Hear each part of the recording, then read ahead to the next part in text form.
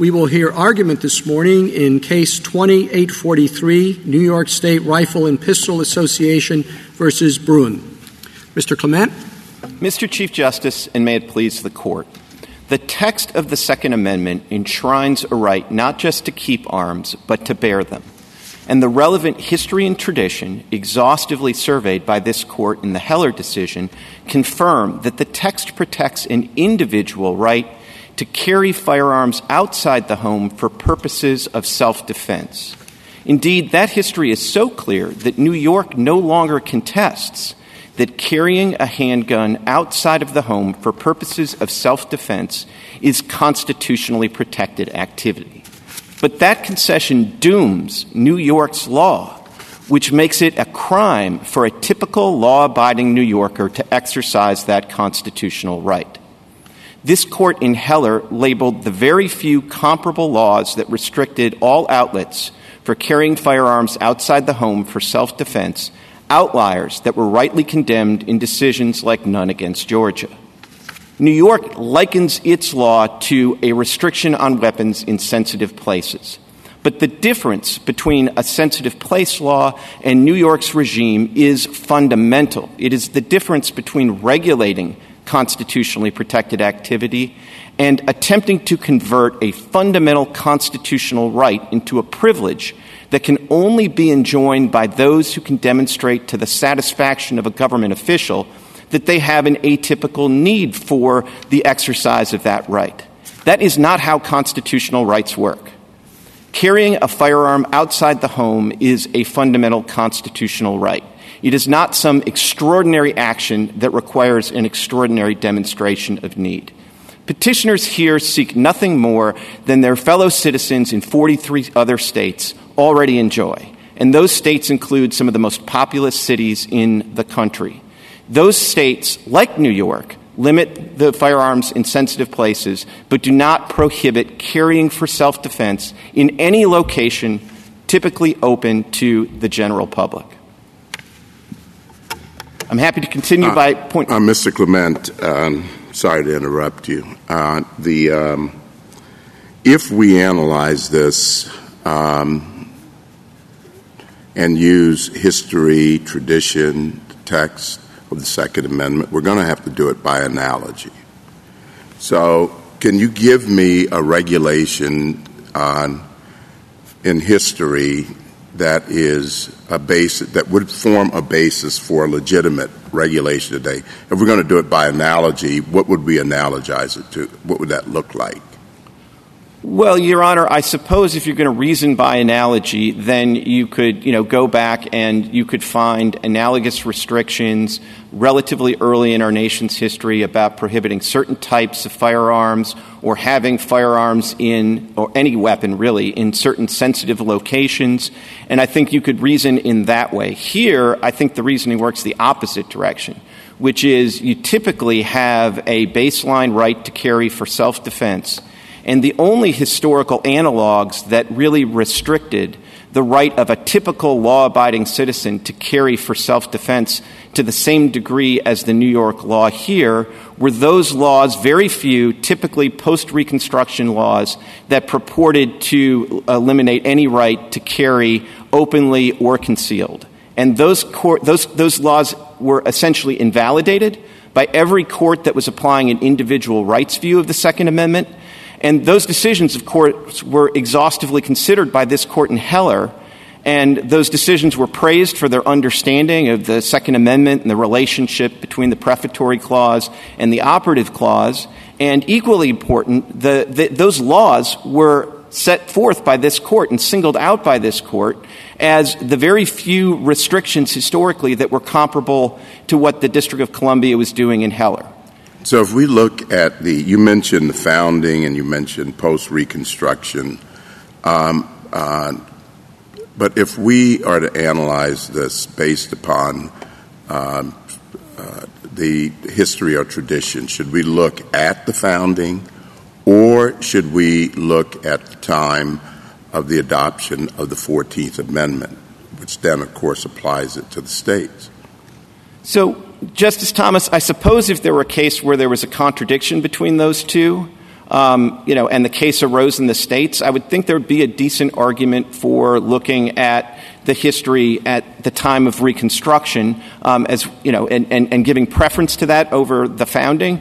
I think for this case and for Heller, and I think for most of the cases that will arise, I don't know that the original founding history is going to be radically different from that at Reconstruction.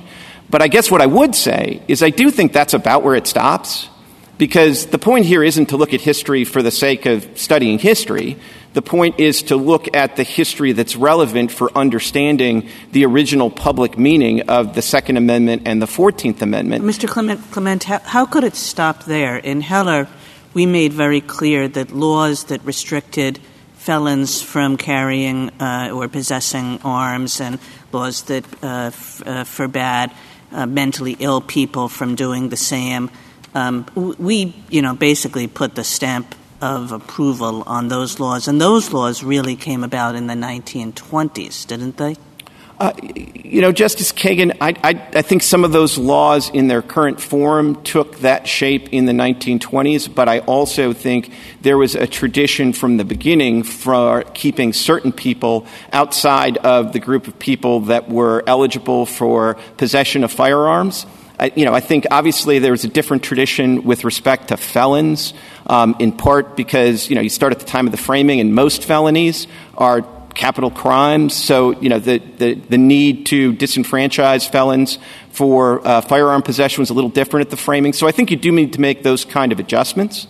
But I think those adjustments can be made. I think really there are two reasons to at least be skeptical of post-1871 history. I mean, the first is I just don't really understand why it's terribly relevant in forming the original public meaning of the Constitution. But, of course, the second reason is it's just about that time that the collective rights view started to creep into the decisions of some state Supreme Courts. And I think, so in Heller's a perfect example that this court didn't absolutely stop its analysis in 1871, but when it looked at those later sort of post-bellum state Supreme Court decisions, the ones that relied on a collective rights view were given very short shrift.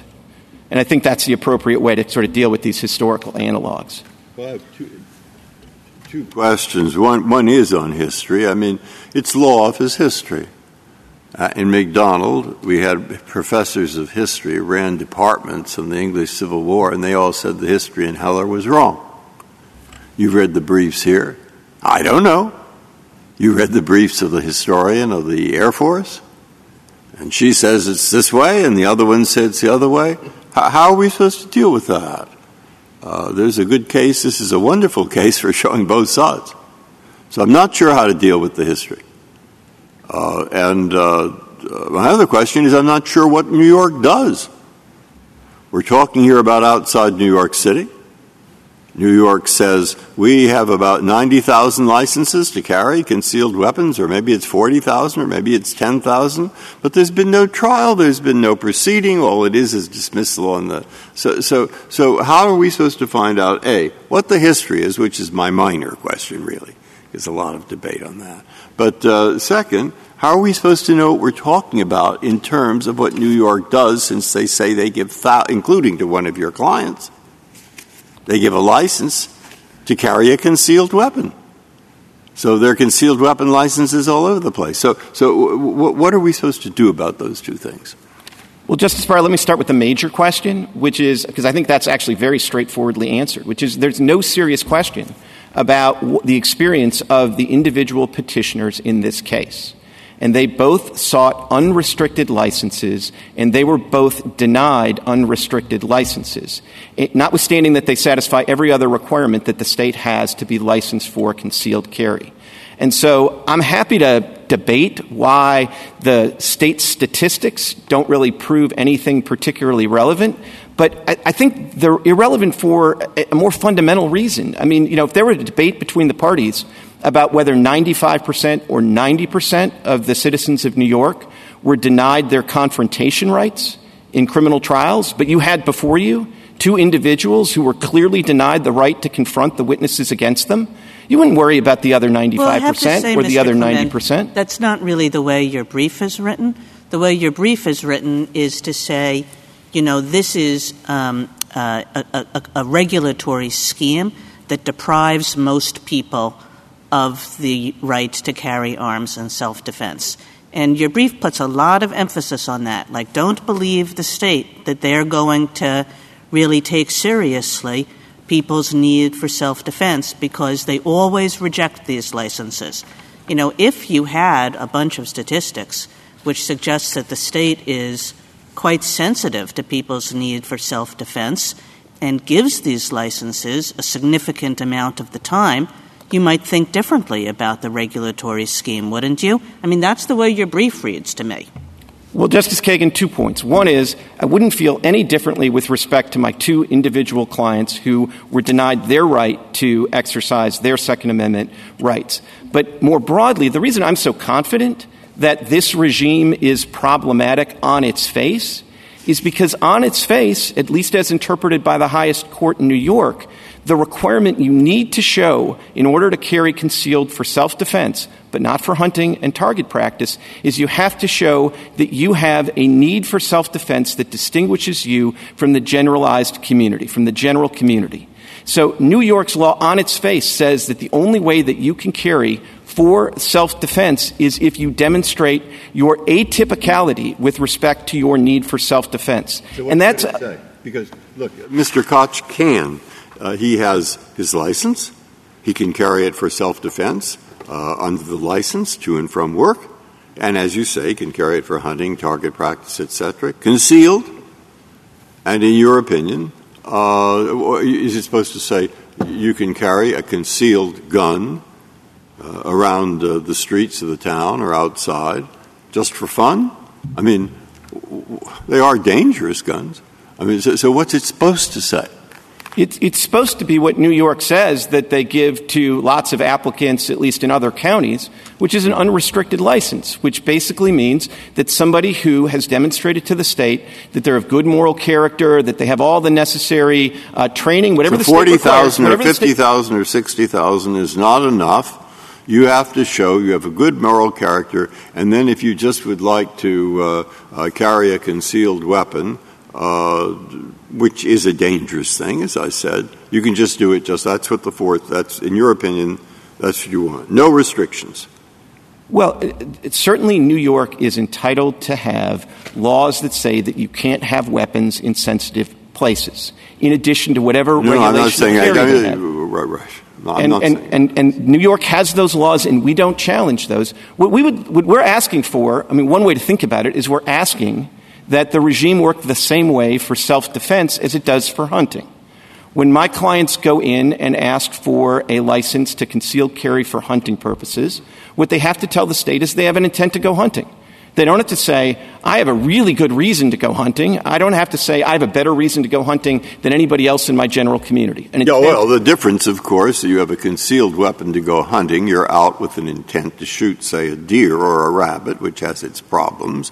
But here, when you have a self-defense just for whatever you want to carry a concealed weapon, you go shooting it around and somebody gets killed. With respect, Justice Breyer, that's not been the experience in the 43 jurisdictions that allow their citizens to have the same rights that my clients are looking for. This is not something where we're asking you to take some brave new experiment that no jurisdiction in Anglo-American history has ever done. Mr. Clement, may I?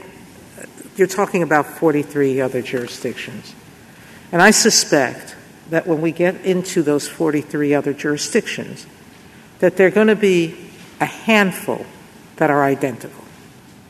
The one thing that I've looked at in this history is the plethora of regimes that states pick. And that starts in English law, through the colonies, through post-Constitution to post-Civil War to the 19th century to even now. Those 43 states that you're talking about, most of them didn't give unrestricted rights to carry in one form or another until recent times. Before recent times, there were so many different regulations. What it appears to me is that the history tradition of carrying weapons is that states get a lot of deference on this. And the one deference that you don't haven't addressed is the question presented is, what's the law with respect to concealed weapons? In 1350, the British Parliament specifically banned the carrying of concealed arms. In colonial America, at least 4, if not 5 states restricted concealed arms. After the Civil War, there were many, many more states, some included in their constitution, that you can have a right to arms but not concealed. You can go to Alabama, Georgia, and Louisiana, which are now more open, are more free in granting the right to carry guns, but they prohibited, through their history, concealed weapons, the carrying of concealed weapons. It seems to me that if we're looking at that history and tradition with respect to concealed arms, that there is not the same requirement that there is in the home. One of the things Heller pointed to was there were few regulations that prohibited the carrying or the keeping of arms in homes. But that's not true with respect to the regulations about keeping of arms outside of homes. Putting aside the prohibitions, regulations on sensitive places, regulations on the types of people, it seems to me that I don't know how I get past all that history without you sort of making it up and saying there's a right to control states that has never been exercised in the entire history of the United States as to how far they can go in saying this poses a danger. So, Justice Sotomayor, there's a lot to that question. I'll try to take it, sequentially if I can. Let's start with concealed carry restrictions. It is true that during time periods where open carry was allowed, that some states did specifically restrict concealed carry on the precise theory that if we allow you to carry open, then if you're carrying concealed, you're probably up to no good. And Heller did exhaustively survey those cases. And what it concluded is that if a state allows open carry, then it can prohibit concealed carry. I suppose vice versa. But you're asking us to make the choice for the legislature. We're only looking at concealed here. We are not asking you to make that. And you are, because you're conditioning history on a different fact. I don't think we're asking for anybody to make that choice. In fact, the relief we've asked for is to have an unrestricted license because under New York law, as it currently exists, that's the only way that you can have a carry right for a handgun. But in framing our relief in the complaint, we framed it so that there are other relief consistent with the decision. So if New York really wanted to say, no, we have a particular problem with concealed carry, notwithstanding that traditionally that's the only way we allow people to carry. If they want to shift to an open carry regime, they could do that consistent with everything we've said here. Now, I don't think anybody expects that to happen because if you look at the New York law specifically, it's a law that prohibits the carrying of handguns except for permit holders. And then its provisions about permit holders speak specifically to concealed carry. So that's why we've framed our request the way we have. But what we're doing, I think, is completely consistent with the majority decision in Heller's analysis of the historical cases, which said that those very few states that tried to prohibit both concealed carry and open carry and so gave no outlet for the right to carry a firearm for self-defense outside the home, those were the laws that the Heller majority identified as being analogous to the D.C. restriction in Heller that was invalidated. I do know that many of the laws conditioned or retain the right of the state to decide which people were eligible. And the historians to carry the arms, that you had to be subject to the approval of the local sheriff or the local mayor, etc. And during the Civil War, that was used to deny black people the right to hold arms. We now have the 14th Amendment to protect that. But why is a good cause requirement any different than that discretion that was given to local officials to deny the carrying of firearms to people that they thought it was inappropriate, whether it was the mentally ill or any other qualification? That's how I see the good cause, as fitting in within that tradition. So let me make a point about how it's so different from that tradition, but then also let me make a historical point. It's radically different to say that if you are a typical New Yorker, so you satisfy every other qualification, you're not a felon, you don't have any mental health problems, you've done everything else we've asked you, but you are typical in the sense that you don't have an atypical need to carry for self-defense. I don't think there's any historical analog to that. As to the historical examples, with all due respect, I don't think I read the surety laws the same way that you do. Those surety laws, which were only in place in a minority of jurisdictions, but nonetheless, I think they help us. Because those surety laws, first of all, start with the proposition that there's a baseline right for every person, every member of the people protected by the Second Amendment to carry. And what they do is if somebody essentially as a complainant can come into court and say that somebody has a propensity to use them in an offensive or violent way, then if you satisfy a neutral fact finder, then you don't automatically get to disarm that person. You put them to the choice of posting a surety, and then they can continue to possess their firearms. Mr. Clement, in your opening, you talked about the right applying in any location typically open to the general public. I'd like to get some sense about what you believe could be off limits, like university campuses. Could they say you're not allowed to carry on a university campus? So, Mr. Chief Justice, I think the answer to your question is yes.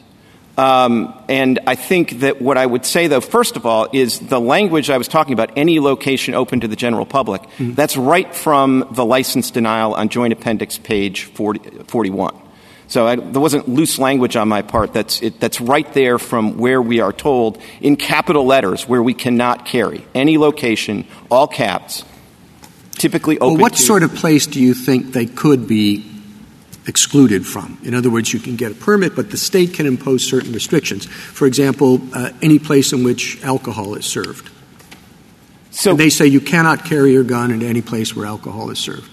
So, Mr. Chief Justice, I think probably the right way to look at those cases would be look at them case by case and say, okay, and this court in Heller, for example, said sensitive places include government buildings and schools.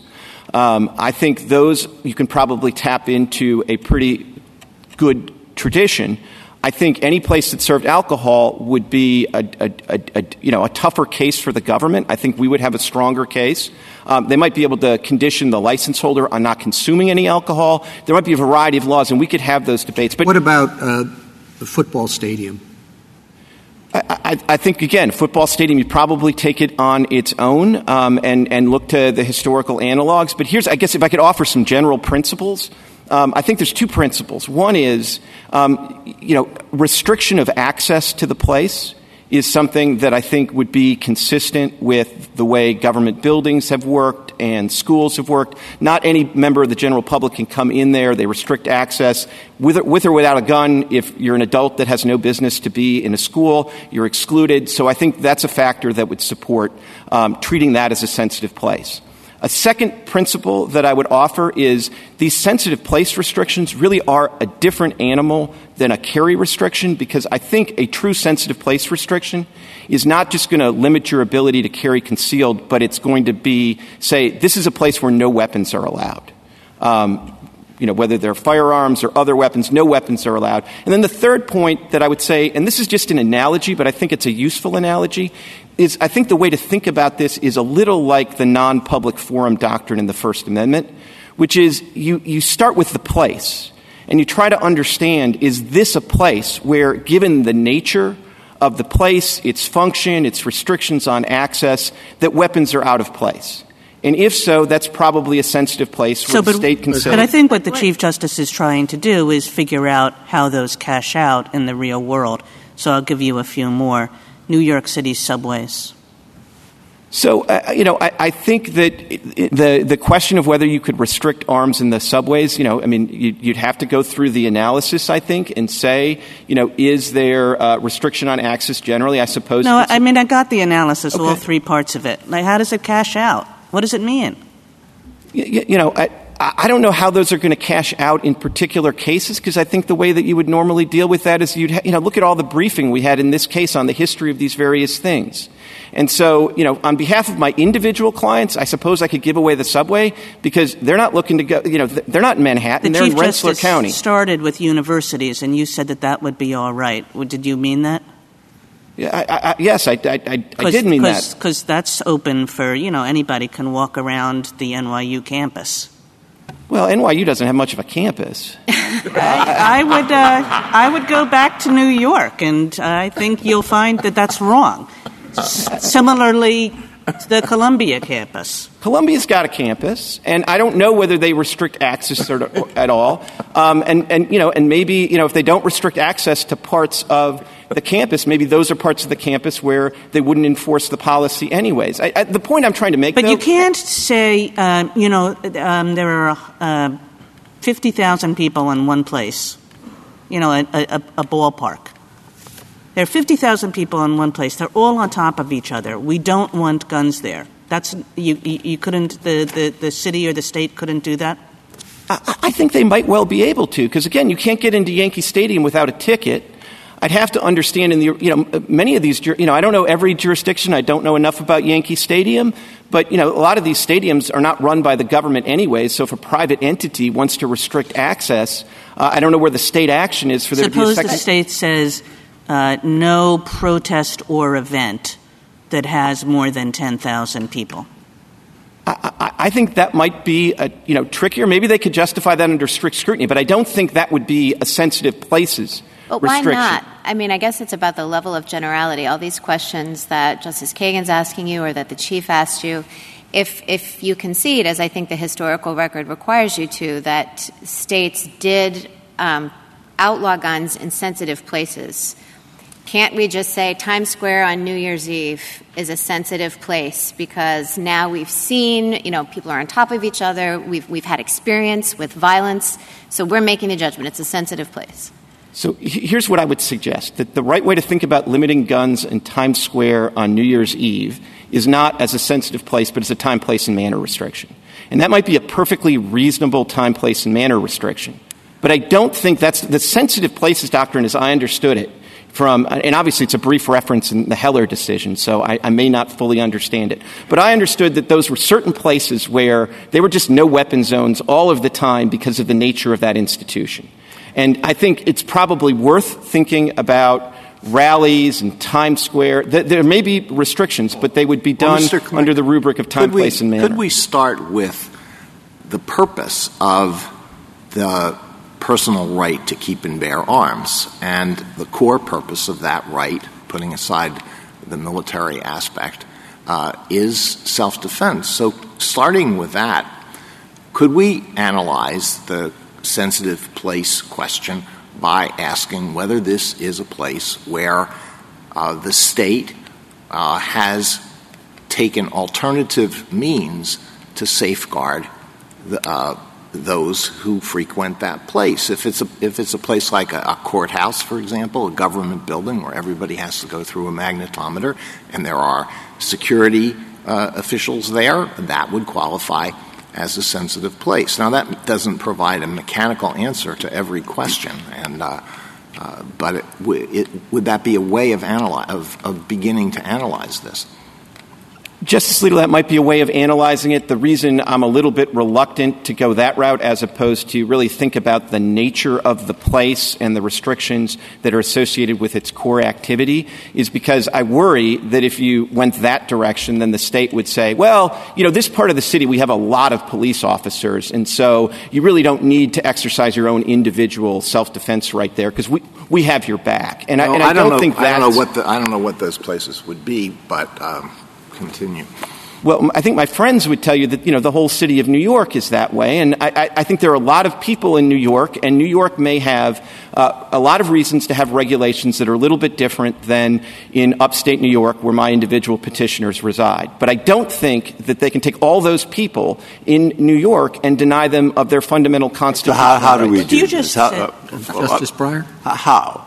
I mean, so far we've been, to my mind, I think NYU does have a campus. You're not certain. All right? You think that in New York City, people should have considerable freedom to carry concealed weapons. I think that people of good moral character who start drinking a lot and who may be there for a football game or some kind of soccer game can get pretty angry at each other.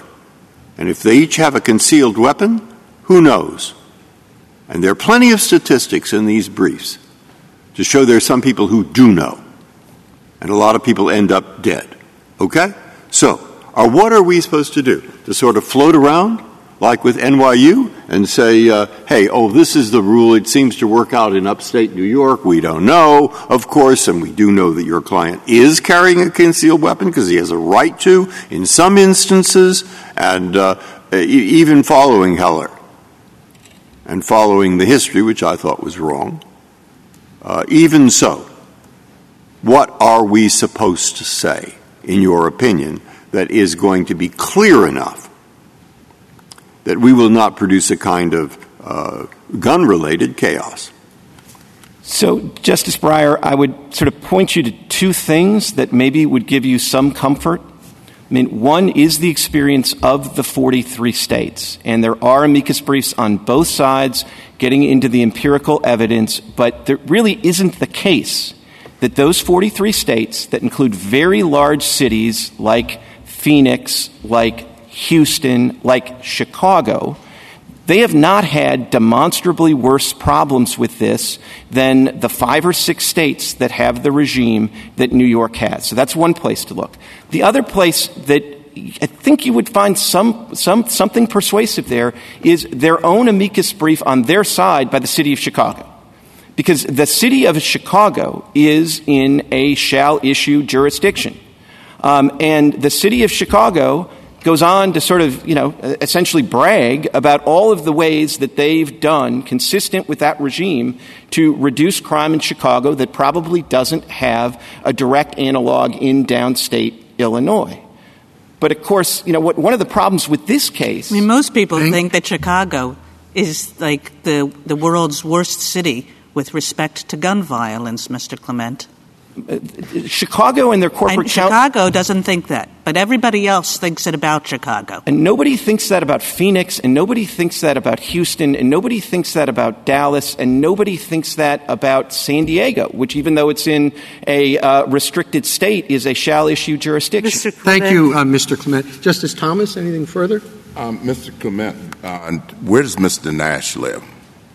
Mr. Nash lives in Rensselaer County, New York. Is that close to NYU? That is nowhere near NYU, Justice Thomas. And, I think if you look at the county website, they talk about their 153,000 people spread over 955 square miles. And yet that's the context in which my individual clients are being denied their Second Amendment rights. Justice Breyer, anything further? Justice Alito? Justice Sotomayor? Counselor, your client is permitted to, Mr. Nash, one of the two, to carry when engaged in outdoor activities of any kind, like camping, hunting, and fishing on back roads,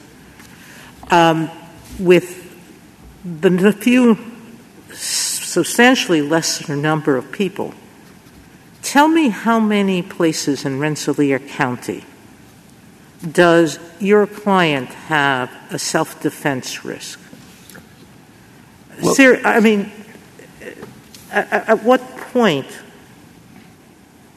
do we look at the restriction and the burden it places? Meaning, yes, I'm sure it has a center of town. I'm sure it may have a shopping center or two. But it's not like he's totally restricted from carrying a gun. He's just restricted from carrying one basically in those sensitive places. because the rest of his home is pretty distant from other homes. So, Justice Sotomayor, just so we start on the same wavelength or the same page, literally page 41 of the Joint Appendix, this tells Mr. Nash where he can carry concealed. And what the officer, McNally, told him was, quote, I emphasize that the restrictions are intended to prohibit, italicized, you from carrying concealed in any location, all caps, any location, typically open to and frequented by the general public. Now, I would submit the point. That's a pretty broad number of places in Rensselaer County, and it would include, I fear, most of the roads in the county at night when you're traveling and might think that you have a need. I mean, if Mr. Nash has a relative whose car breaks down and has to have a change of tire and he wants to go out and assist them with that and wants to make sure that he is in a position to defend himself, I don't think he can do it consistent with this license restriction. And at the end of the day, I think what it means to give somebody a constitutional right is that they don't have to satisfy a government official that they have a really good need to exercise it or they face atypical risks.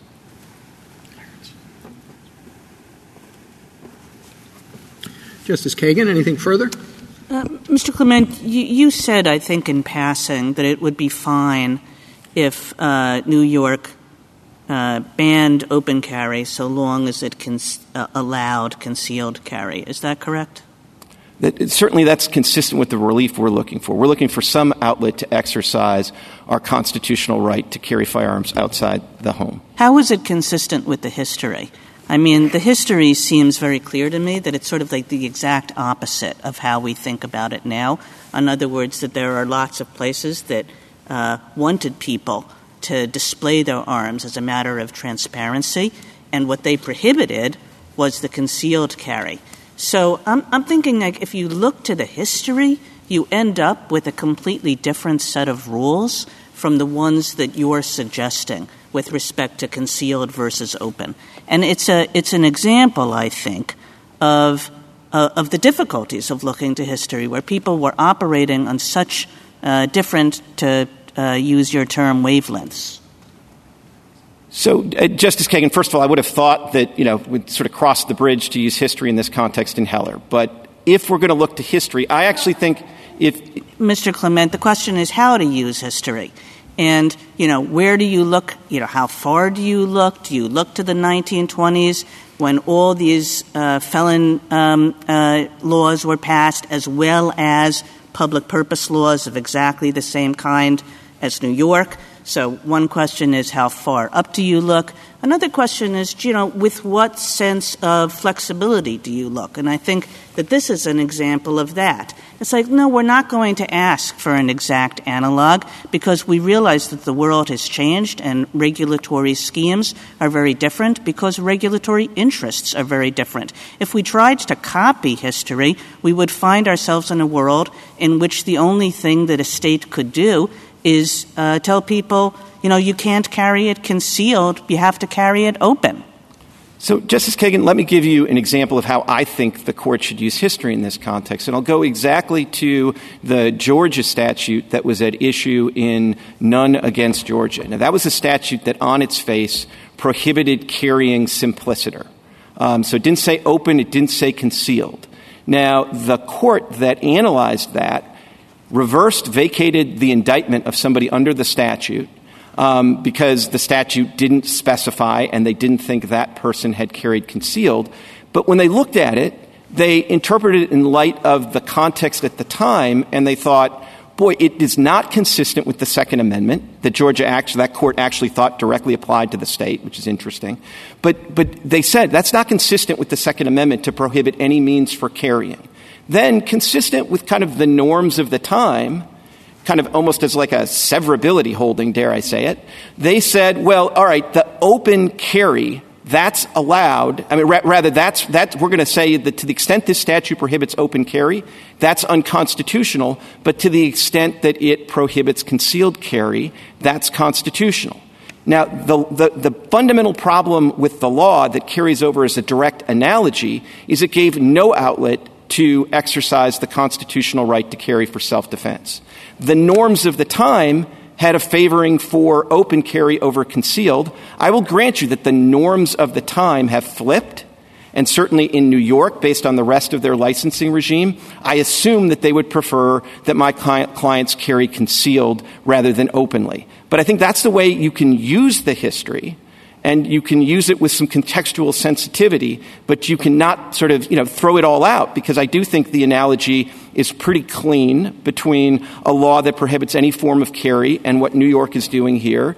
And, of course, that was one of the laws that this court specifically looked to in the Heller decision as well. And when you look at this history in the properly contextual way, do you see no difference between the kind of regulation that was allowed in the home and the kind of regulation that was allowed in public places? Because it seems to me that the history, and Justice Sotomayor developed it at some length, but the history is replete with that distinction. And indeed, Heller recognizes that. Heller recognizes that the home is a very special place, both because, for similar reasons for the Fourth Amendment, but also because the need for self-defense is so much greater there.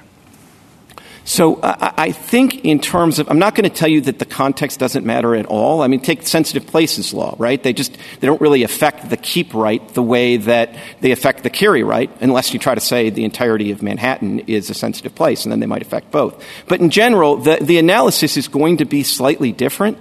But I would say that, I don't think those differences are material here. I think if the district, instead of just banning handguns inside the home, had adapted a permitting regime that required district residents to show that they had an atypical need to possess a handgun inside the home, I'm not sure anything in Heller would have been different, because it's just inconsistent with a constitutional right to either ban the exercise of it or say that it's a privilege that you can only exercise if you show that you are atypical from the rest of the people who are equally protected by the constitutional right. Thank you. Justice Gorsuch? Mr. Clement, are you able to hear me? Loud and clear. Great. Some of your amici have asked us to provide further guidance to lower courts in cases beyond your own. And so putting aside your case for the moment, they pointed out that some lower courts have refused to apply the history test, for example, and said they will not extend Heller outside the home until this court does. Other courts have applied intermediate scrutiny and variations of that.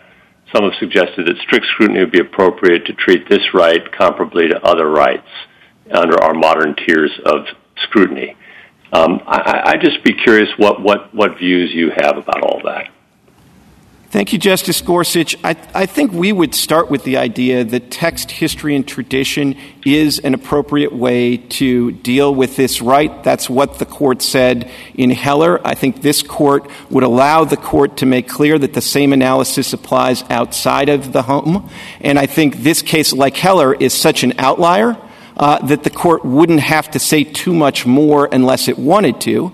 I think if it wanted to, though, it would already, I think, go a long way to correcting some of the mistakes in the lower court to say that text, history, and tradition is the test, not part of the test, but the test inside and outside the home. And if this court prefers to go the level of scrutiny route, I would simply say two things. One, we would prefer strict scrutiny as being consistent with a fundamental constitutional right. But even if it's going to be intermediate scrutiny, probably the single most important thing to remind the lower courts is that intermediate scrutiny requires narrow tailoring.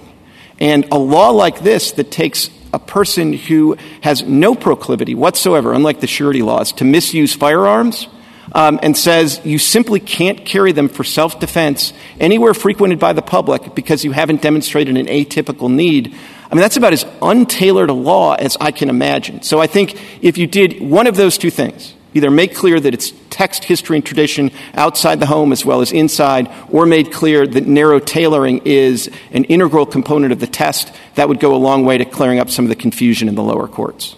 And I know you've had a substantial debate with your friends on the other side about the Statute of Northampton. We haven't heard about that today, and I just wanted to give you a chance. Thank you, Justice Gorsuch. I'd say just a couple of quick things about the Statute of Northampton. First of all, I think that it was very clear from the Knight's case and the treatises that this court relied on in Heller that by the time of the framing of the English Bill of Rights, that was not a general prohibition on carrying outside the home, but was a prohibition on either carrying unusual and dangerous weapons or using common weapons in a way that terrorized the public. And so I don't think that that supports the other side's position here. And the second thing I would say is that probably the single most obvious point about the history is there just are no reported cases on this side of the Atlantic, not in actual reporters, not in newspaper reports about crimes of the day, that show anybody being prosecuted for a violation of the Northampton crime simply by carrying common firearms for self-defense. And the one U.S. early court that dealt with this, the common law equivalent of the statute, was State against Huntley in North Carolina, which was an opinion that was cited favorably in the majority opinion in Heller. And that case went out of its way to say that simply carrying firearms per se is not an offense. It's the intent to terrorize the people that is prohibited by Northampton. Thank you. Justice Kavanaugh? Mr. Clement, I have several questions. First, I want to make sure I understand your main problem here with this permitting regime, as I understand it, is the discretion that's involved with the permitting officials and your point that that's just not how we do constitutional rights, where we allow basic blanket discretion to grant or deny something for all sorts of reasons. But I understand you would not object or do not object to the regimes that are used in many of the other 42 states, the shall issue regimes. I mean, there could be particular problems with those, but I do not understand you to object to shall issue regimes. Is that accurate? That's accurate, Justice Kavanaugh. And as you say, there are especially if you have something like good moral character, there is the possibility for discretionary abuse in those regimes as well.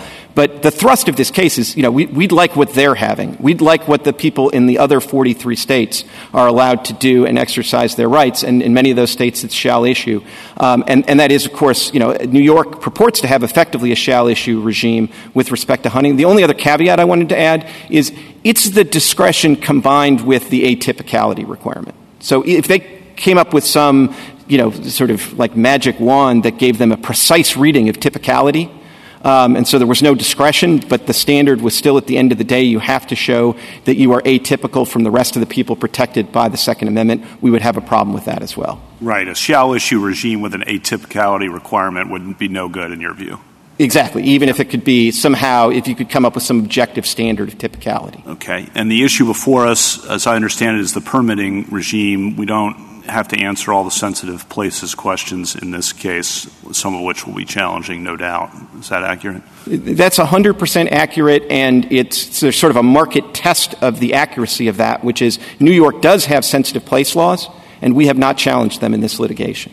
And then to follow up on Justice Thomas's question and also Justice Gorsuch's, we should focus on American law and the text of the Constitution, and we don't start the analysis in a vacuum, but we start it with the text, which you say grants a right to carry, and then historical practice can justify certain kinds of regulations, but the baseline is always the right established in the text. And there'll be tough questions as the arguments revealed about what the historical practice shows, but the default or baseline is the text. Right? That's absolutely right, Justice Kavanaugh. And, of course, that's no different from something like the First Amendment, where, of course, you start with the text, and it's very emphatic text, no law abridging speech. But then you look to history and tradition just to realize, there's a long tradition of treating defamation and libel different going back to the framing. So you use that history to inform the text. But the focus is on the text. And last question, following up on Justice Gorsuch's question, as he points out, some courts have used intermediate scrutiny or strict scrutiny. Those are balancing tests. I think Professor Alcia's amicus brief is very helpful on that. There's well-developed law in other areas. But it'll be no surprise to you. I have concern that would just be a balancing test that would make it a policy judgment, basically, for the courts. And I don't know why we would you say you'd be okay with that, but I'm not sure why we would smuggle all that into here, and then it would just be a policy judgment that would be unanchored from the historical practice. So, Justice Kavanaugh, 2 points just in response to that. One, as you articulate the concerns with interesting balancing, that might be a reason that if you were going to go with the level of scrutiny's approach, you would go to strict scrutiny, where I just think there's less play in the joints. But the second... maybe, but what's a compelling interest? Do you have a compelling... there's a lot of play in the joints in some of the other areas, so I don't know that you want to open that door. And the second point I was going to make, though, Justice Kavanaugh, which is maybe more consonant with the thrust of the question, is, whatever was the case in Heller, where I sort of read the majority opinion as actually already rejecting interesting balancing, but whatever was the case in Heller, we now have this 13 years of experience with lower courts applying the test. And in our view, they've made a muddle of it, and it's probably the experience of the last 13 years is probably a very good reason to prefer a text, history, and tradition approach to this area of the law. Thank you. Justice Barrett? Mr. Clement, I have one question. So a couple times in response to my question about Times Square and New Year's Eve, and then just now as well to Justice Kavanaugh, you made reference to the First Amendment. And obviously, a lot of the questions that have been asked have been focused on how can the state fairly regulate? Because everybody agrees there have to be some regulations, and it might not be the case that we can always find exact historical analogs. So returning to the First Amendment. In response to me, you said, well, that might be analogous to a time, place, and manner restriction. So do you think the First Amendment and the edifices that we have structured around it would be a helpful place to look? Is that what you're suggesting? Well, I'm suggesting that there is a lot of useful teaching in the First Amendment. I'm not sure I'm suggesting you should just take sort of doctrines lock, stock, and barrel from the First Amendment. But, going back, well over 100 years to like Robertson, when the court was just talking in dictum about the First and the Second Amendment, it drew the analogy between allowing some restrictions on the Second Amendment and, in the First Amendment context, the First Amendment being consistent with libel and defamation. As I suggested to the Chief Justice, I think the way you think about a non-public forum and why that's different from First Amendment purposes from a park, I think could be useful in some of these contexts. If you focus on the nature of the location, you might say this is inappropriate for weapons, but in the same way as in the First Amendment, you just don't get to say, well, we're going to make it a non-public forum by saying no First Amendment activity there. You can't just take a location and say we're going to make this a sensitive place by saying no Second Amendment activity there. So those kind of analogies, and lastly, the analogy being you look at a law that says no concealed carry in a particular place on one night of the year quite differently from a law like this that says there's really no way for a typical New Yorker to conceal carry anywhere that the general public is allowed to go. Those under the First Amendment, those are radically different laws, and I think under the Second Amendment, those are radically different laws. Thank you. Thank you, counsel.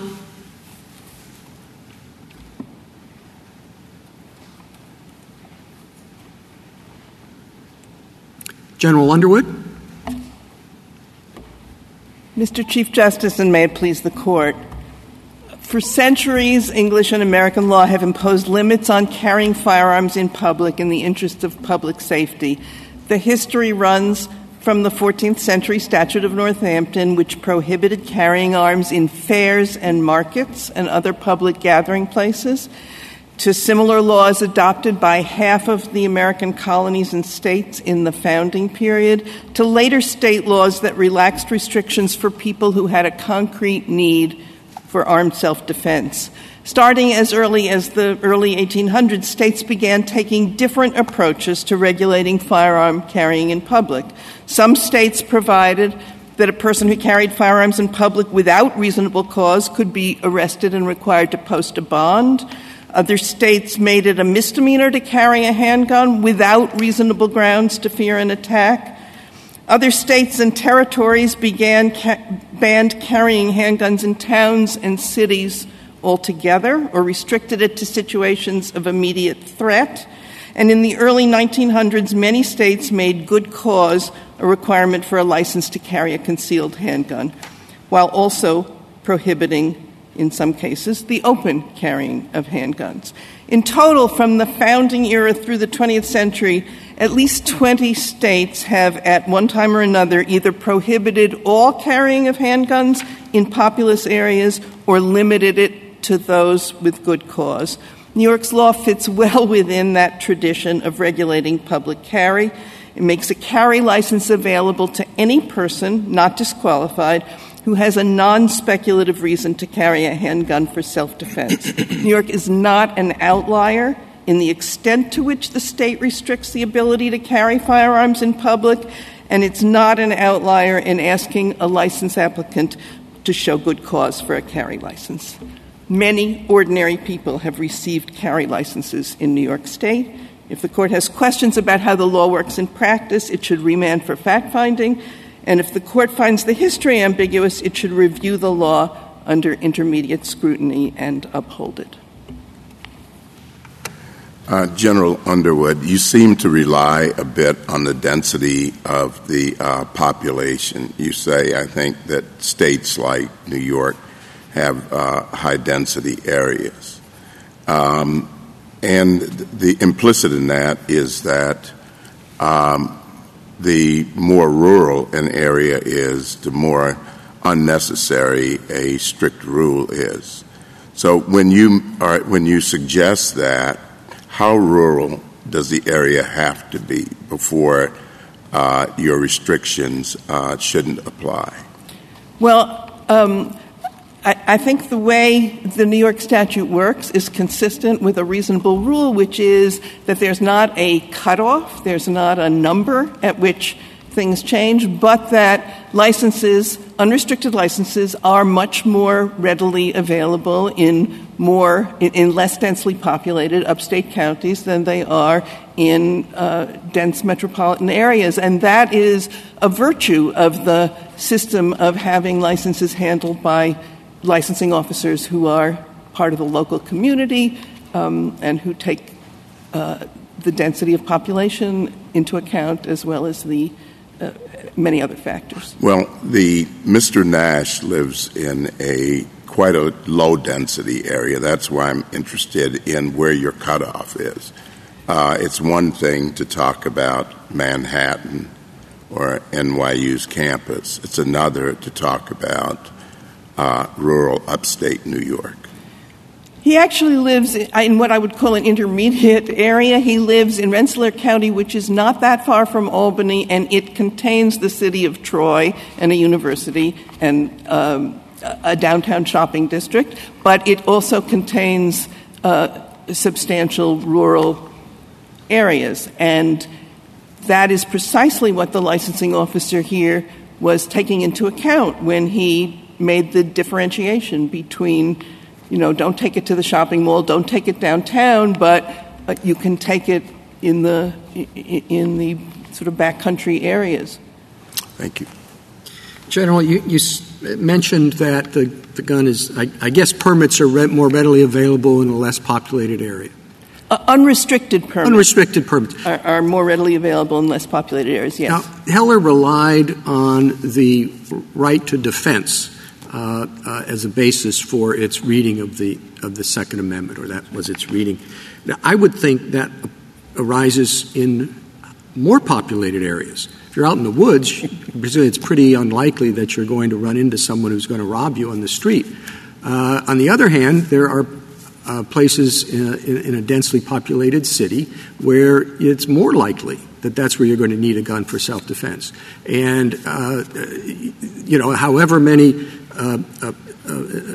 policemen are assigned, there are high crime areas. And it seems to me that what you're saying is that's probably the last place that someone's going to get a permit to carry a gun. How is that, regardless of what we think of the policy of that, how is that consistent with Heller's reasoning that the reason the Second Amendment applies a direct personal right is for self-defense?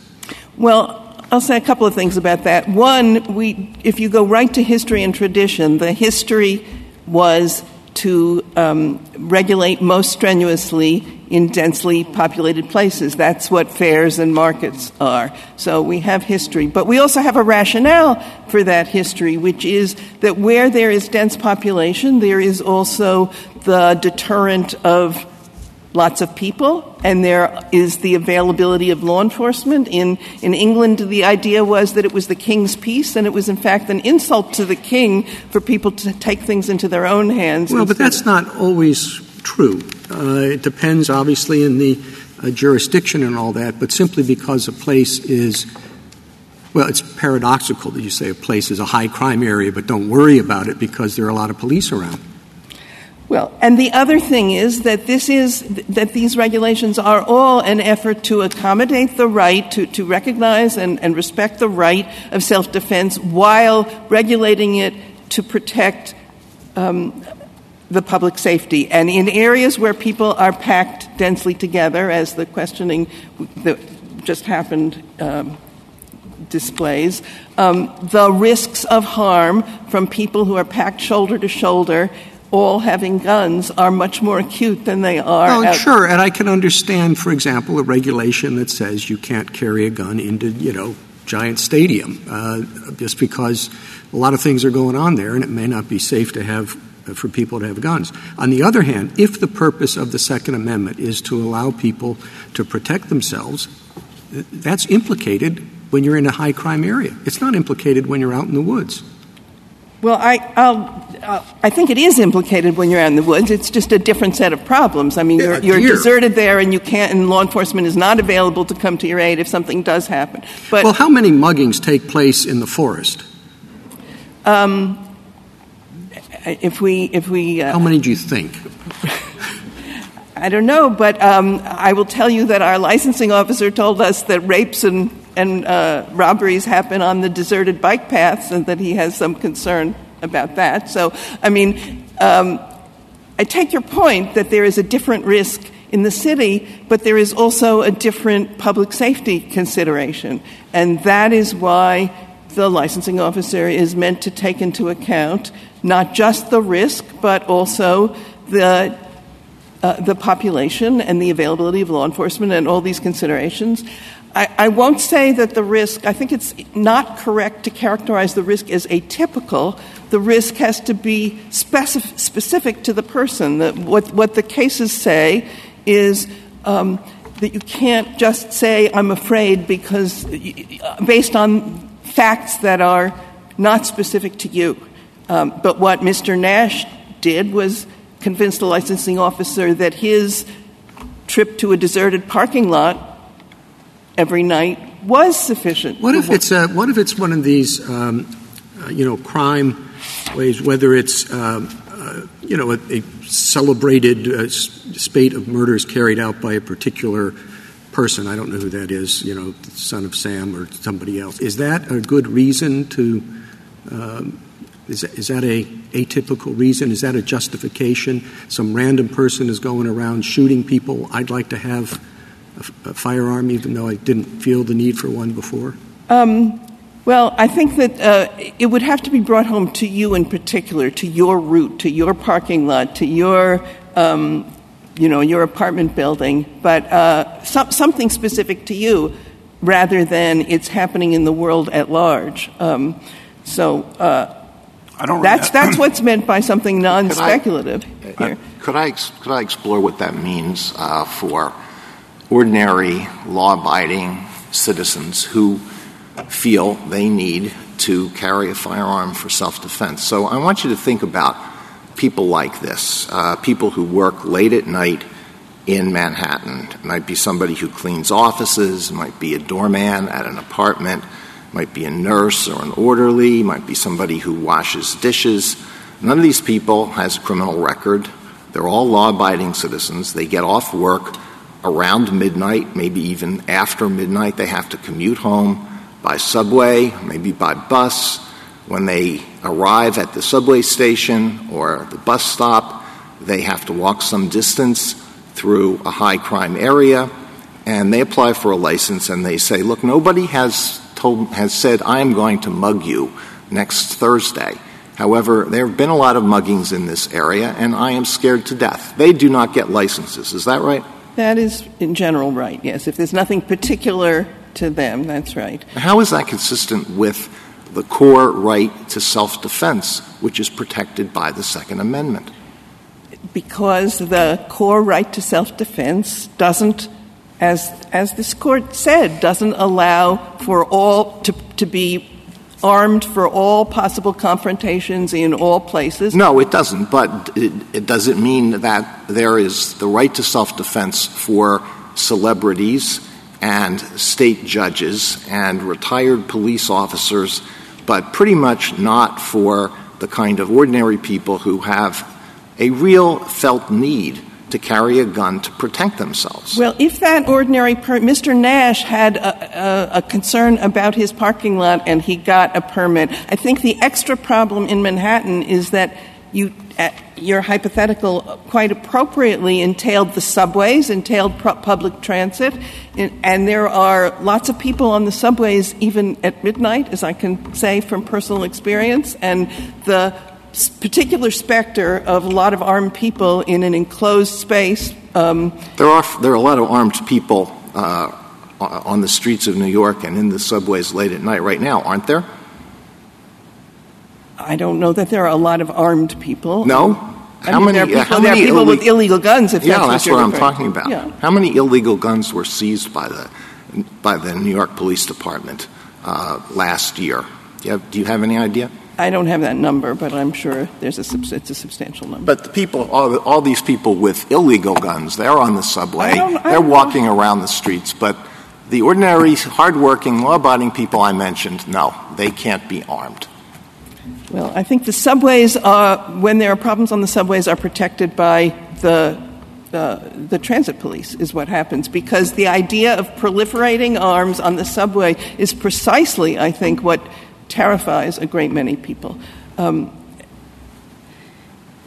The other point is that proliferating guns in a populated area where there is law enforcement jeopardizes law enforcement, because when they come, they now can't tell who's shooting, and the shooting proliferates and accelerates, and in the end, that's why there's a substantial law enforcement interest in not having widespread carrying of guns. On the standard of particular to them, just to follow up on the other questions, why isn't it good enough to say I live in a violent area and I want to be able to defend myself? Well, what happens in these license hearings is that a question is asked, what exactly do you mean? Because the statistics. It depends on how large an area you describe. You could say I live in a violent area, and that could be all of New York City, or it could be your particular neighborhood. And the closer it gets to your particular neighborhood, the better your claim is, or your block. Now, I know that one of the petitioners made an assertion about robberies on his block. I also know that there was a hearing about that, and he evidently did not convince the licensing officer that they were sufficiently recent or relevant or couldn't be dealt with adequately by his own premises license, which he would be entitled to have without any justification or proper cause at all. So what I know happens is that those claims are examined by a licensing officer. Now, this gets to to questions about discretion and whether that's effectively handled, but that's the real concern, isn't it, with any constitutional right? If it's the discretion of an individual officer, that seems inconsistent with an objective constitutional right. I mean, what if you're a runner? You say, I run a lot. And as you correctly pointed out earlier, there are a lot of serious violent crimes on running paths. It's a real problem. Is that good enough? Probably. I mean, that's the counterpart to Nash's claim. But probably, if that's the question, that is not the way this case was tried. That's not the way this claim was framed. And if the question is, does the system actually operate in the way that we're describing, then this case should be remanded for a hearing to determine whether it does.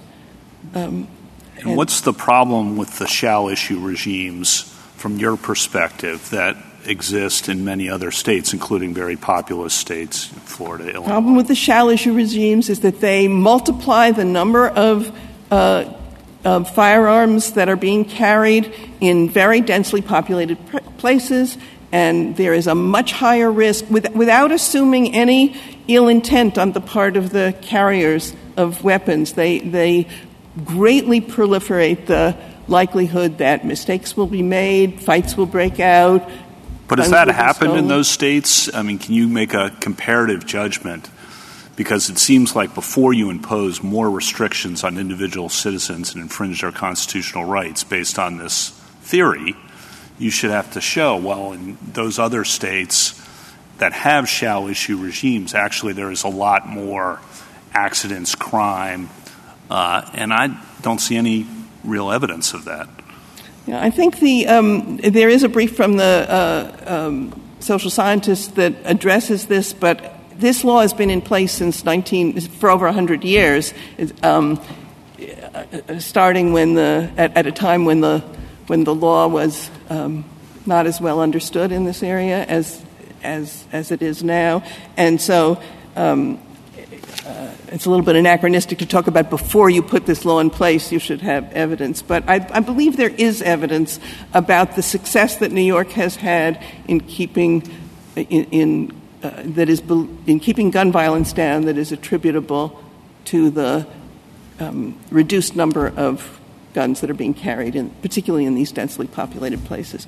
So, General, one of the things that strikes me about this area is that on the one hand, it seems completely intuitive to me, and I think to many people. If you think about Justice Thomas's questions about less populated areas, the rural areas of New York versus the cities, it seems completely intuitive that there should be different gun regimes in New York than in Wyoming, or that there should be different gun regimes in New York City than in rural counties upstate. But it's a hard thing to match with our notion of constitutional rights generally. Mr. Clement makes a big point of this in his brief about how we would never really dream of doing that for the First Amendment or other constitutional rights. Allow that level of local flexibility that you are basically saying we should allow in this context. So I guess I just want to hear you say why you think that is. What justification is there for allowing greater flexibility here? Well, I think one point is that there is a very wide range of sort of distribution of rural and urban and different kinds of areas, not just across the whole state, but within counties. And so delegating the decision-making with appropriate criteria to somebody who is local, which is what this is. These are local judges. In most of the state, they're judges. To make the relevant fact findings, to make the relevant inquiry. This is an interactive process in which these individuals and others are told, I'm not going to lift the restrictions now, but if you come back, if you have more to say about this, feel free to come back. It's an ongoing process. It's one reason why there isn't so much appellate litigation, is that that is what happens. So it's hard to see how you could specify everything in advance and have it be a clear on-off switch and still take adequate account of, on the one hand, the need for self-defense, and on the other hand, the strong public safety concerns. And that's why I think this system...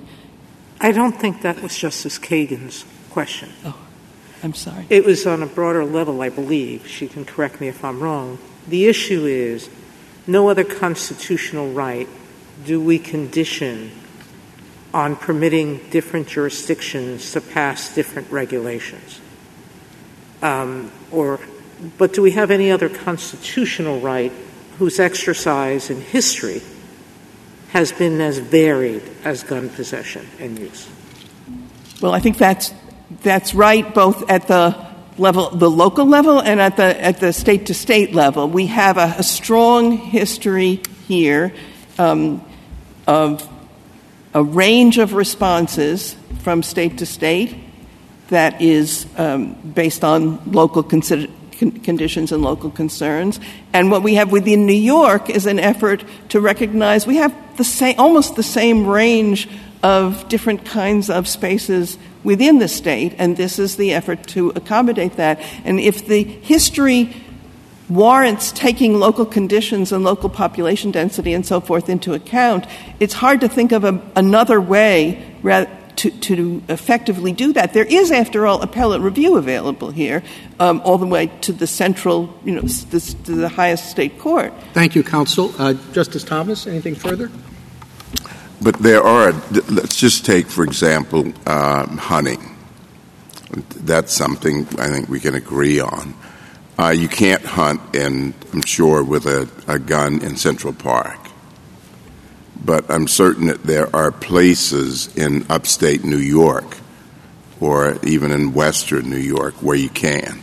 Including Rensselaer County, yes. Yeah. So I think what we're asking is if that you can have that difference for the purpose of hunting specifically, why can't you have a similar tailored approach for Second Amendment based upon if it's density in New York City, if that's a problem, the subway, then you have a different set of concerns in upstate New York? Well, hunting permits work for particular locations, for particular areas, but it's all one statewide regime. I mean, and so too here, licenses are handled locally. It's not exactly the same, but it's the same model that licensing of handguns to carry a handgun for self-defense is handled locally under a single set of criteria, but with reference to local conditions. I think that's my answer. Justice Breyer? Are we considering here just the upper state New York law? We're not considering New York City, are we? I don't see any reason to be considering New York City. Okay, so it's not in the case. Petitioners are not from... They're not. Okay, all right. Now, if you're trying to get uniformity, doesn't the First Amendment, isn't it filled with local statutes use the word may, parade permits, event permits? So yes. It's not special. Can you think correct. about... In the areas where permitting happens, which includes First Amendment areas, it could be parades, it could be solicitation for charity. There are various areas where First Amendment activity is So what I'm driving towards, and I thought also there is a brief here, I think it's the Social Scientist, remember the name of it, which says in instances where, and they do it statistically, they are more liberal in allowing people to carry concealed weapons who are good character people, and there is a greater risk of a crime or harm, where that happens, there are more deaths of innocent people. What is that brief? I'd about like to go back and look at the figures. Yeah, I believe it is a brief of social scientists. But all right, I'll find it. Yeah. But do you think it's useful to, were we to have a trial, could we go into that? I mean, I think the great problem would be, fine, let's have some absolute rules, uniform national rules. I'm not sure we have those in the First Amendment, but assume we do. What are they? What are those rules? Well, I think they would end up being factors that have to be taken into account because the range of situations is so different, both on the need side, on the public safety side. So I think it's very hard. In fact, that's one of the things that I think is hard about the suggestion that a sensitive place regime could replace a system like this. All right, if you had a guess on how many concealed carry licenses are given in the area under consideration, upstate New York or outside of New York City, in a given year or around, any way you want to put it, are they in the tens of thousands? Are they in so I can't do it statewide. I have statewide estimates, not estimates. I have permits for Rensselaer County and for statewide. It would be possible to get more, but I don't. Are they rough? What are they? This is in footnote 10 of our brief. In the 2-year period, 2018 to 2019, in The state, there were approximately 37,800 grants. I get the rough idea. And if, in fact, it were remanded, I guess we could go into that in more depth. That's correct. That's correct. We have the grants. Of course, there are licenses that weren't granted in those years that are still valid, so that doesn't tell you how many licenses there are out there altogether. The thing we had to estimate was the grant rate because we don't have application data. We had to estimate that from other information, but we have the permits. Justice Alito? Is it correct that the non-speculative standard applies throughout the state? It applies equally in New York City and in the most rural location in upstate New York? Well, it has been the law has been interpreted to mean that, although the experience of granting licenses, or the experience with license applications, is that it is apparently more readily satisfied upstate. So the individual officers have a degree of discretion. Well, yes, they're asked, like judges on many issues, they are asked to take into account certain factors. They can be reversed if they took the wrong factors into account or if they failed to take the specified factors into account. It's not unguided discretion, but it is discretion in the sense that... What guarantees, if any, are there in your regime that a licensing officer is not taking into account improper factors? I mean, this is a question about the judicial system generally. If he correctly records the factors that he took into account, they write letters or opinions which may or may not fully disclose. One assumes will disclose what they thought was important. When they're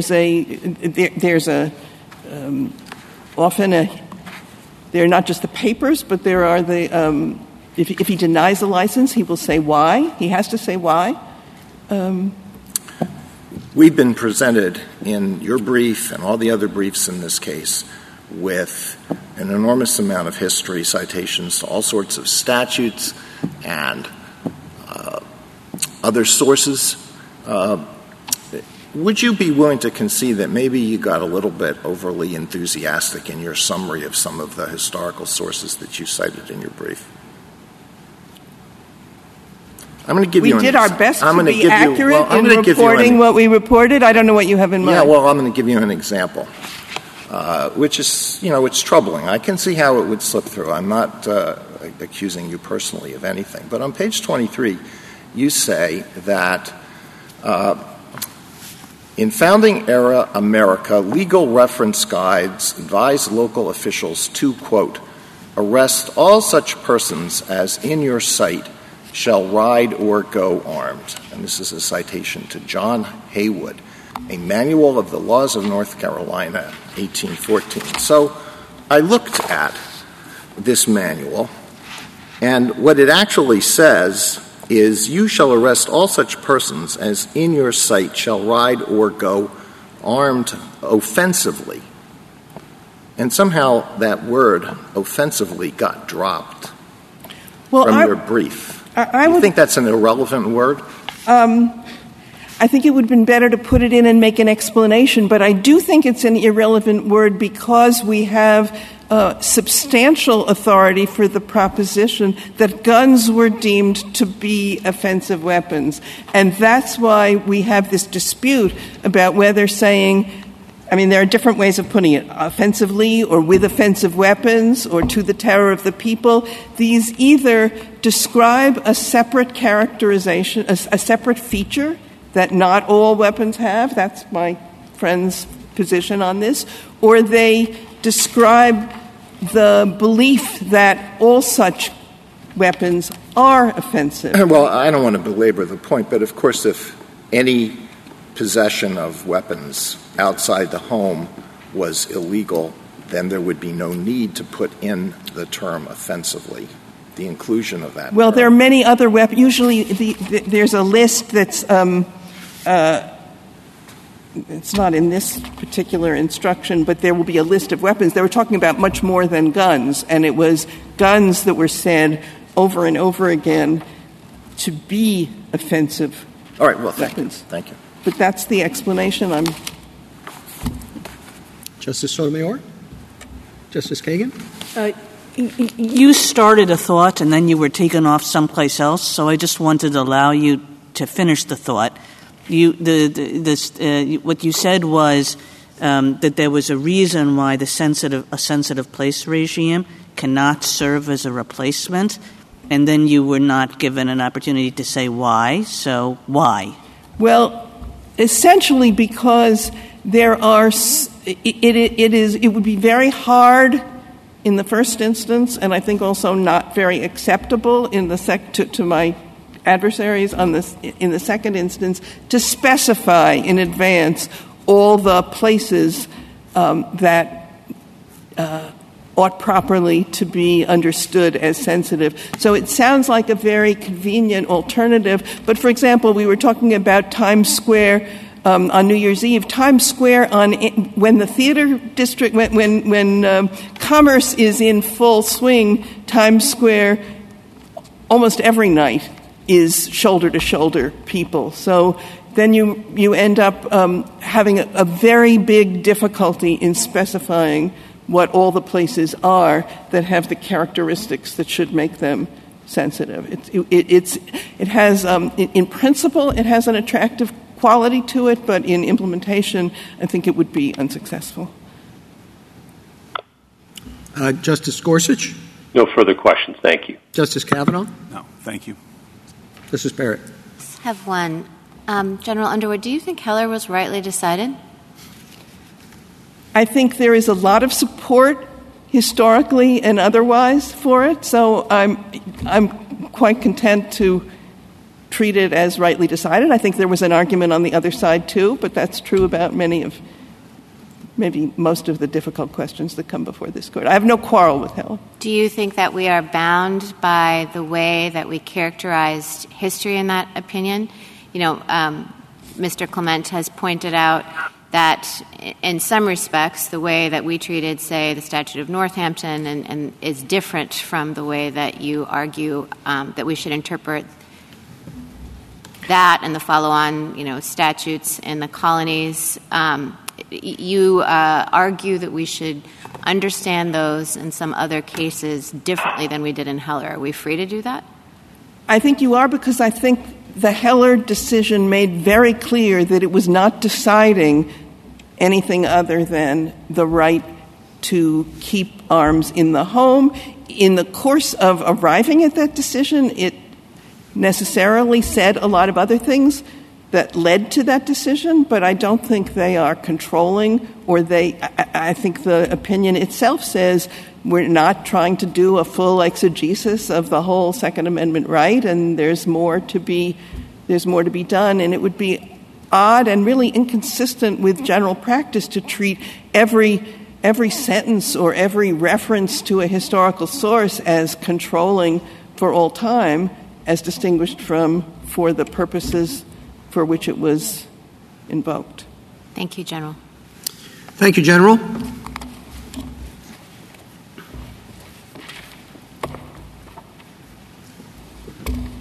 Mr. Fletcher? Thank you, Mr. Chief Justice, and may it please the Court. New York's proper cause requirement is consistent with the Second Amendment because it is firmly grounded in our nation's history and tradition of gun regulation.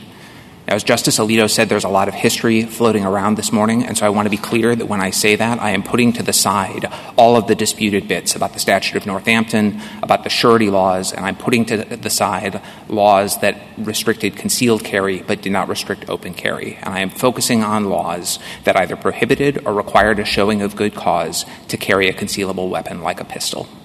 Tennessee enacted one of those laws in 1821. Texas followed in 1871. New Mexico and Arkansas likewise enacted such laws in the years immediately after the ratification of the 14th Amendment. And over the decades that followed, more than a dozen other states enacted other laws that were at least as restrictive as New York's. Like my friends from New York, I count about 20 laws in total that fit that description. Those laws remain in force in 7 states today, and more than 80 million Americans live under their protection. They are, in short, both traditional and common regulations. I'd welcome the Court's questions, or I'm happy to continue. How do we determine which states we should look to? I mean, And you focus a lot on Western states, but the West is different. I agree, Justice Thomas, and I think there might be reason to be skeptical about a tradition that's only reflected in one state. I think that's a problem for Mr. Clement in relying on some of the cases exclusively from the antebellum South. But the cases that we're relying on come from the South, like the Tennessee, Arkansas, and Texas law I described. West Virginia had a similar law, as did Alabama, New York, Massachusetts, California, Hawaii. The tradition that I am drawing on spans 2 centuries, going back to the Tennessee law, spans 150 years when you broaden it out to many states, and spans all regions or virtually all regions of the country. So I think that's the sort of tradition that you can look to when defining a national tradition of gun regulation. But, I mean, what is the appropriate analysis? I mean, you sort of we I think generally don't reinvent the wheel. I mean, the first thing I would look to in answering this question is not the Statute of Northampton, it's Heller. And Heller has gone through all this stuff. And obviously in a somewhat different context, although that's part of the debate, self-defense at home, this is different. But I still think that you have to begin with Heller and its recognition that the Second Amendment, it has its own limitations, but it is to be interpreted the same way you'd interpret other provisions of the Constitution. And I wonder what your best answer is to the point that Mr. Clement makes in his brief, which is that, for example, if you're asserting a claim to confront the witnesses against you under the Constitution, you don't have to say, I've got a special reason. This is why I think it's important to my defense. The Constitution gives you that right, and if someone's going to take it away from you, they have to justify it. You don't have to say when you're looking for a permit to speak on a street corner or whatever that, your speech is particularly important. So why do you have to show, in this case, convince somebody that you're entitled to exercise your Second Amendment right? So let me start with the general question and then get to that specific point from Mr. Clement. As to the general question about Heller, we agree completely that the court ought to apply the method from Heller, which we, like I think all the parties, take to be look to the text, history, and tradition of the Second Amendment right. And we're applying that now to a somewhat different issue with the benefit of somewhat broader materials. Now, as to the question about why do you have to have a showing of need, I think the problem with Mr. Clement's formulation is that it assumes the conclusion. If you had a right, the Second Amendment conferred a right to carry around a weapon for possible self-defense just because an individual wants to have one available, then obviously you couldn't take away that right or make it contingent upon a discretionary determination. But the whole question is whether the Second Amendment right to keep and bear arms confers that right to have a pistol with you for self-defense, even absent a showing of demonstrated need. I'm not sure that's right. I mean, you would, regardless of what the right is, it would be surprising to have it depend upon a permit system. You can say that the right is limited in a particular way, just as First Amendment rights are limited, but the idea that you need a license to exercise the right, I think, is unusual in the context of the Bill of Rights.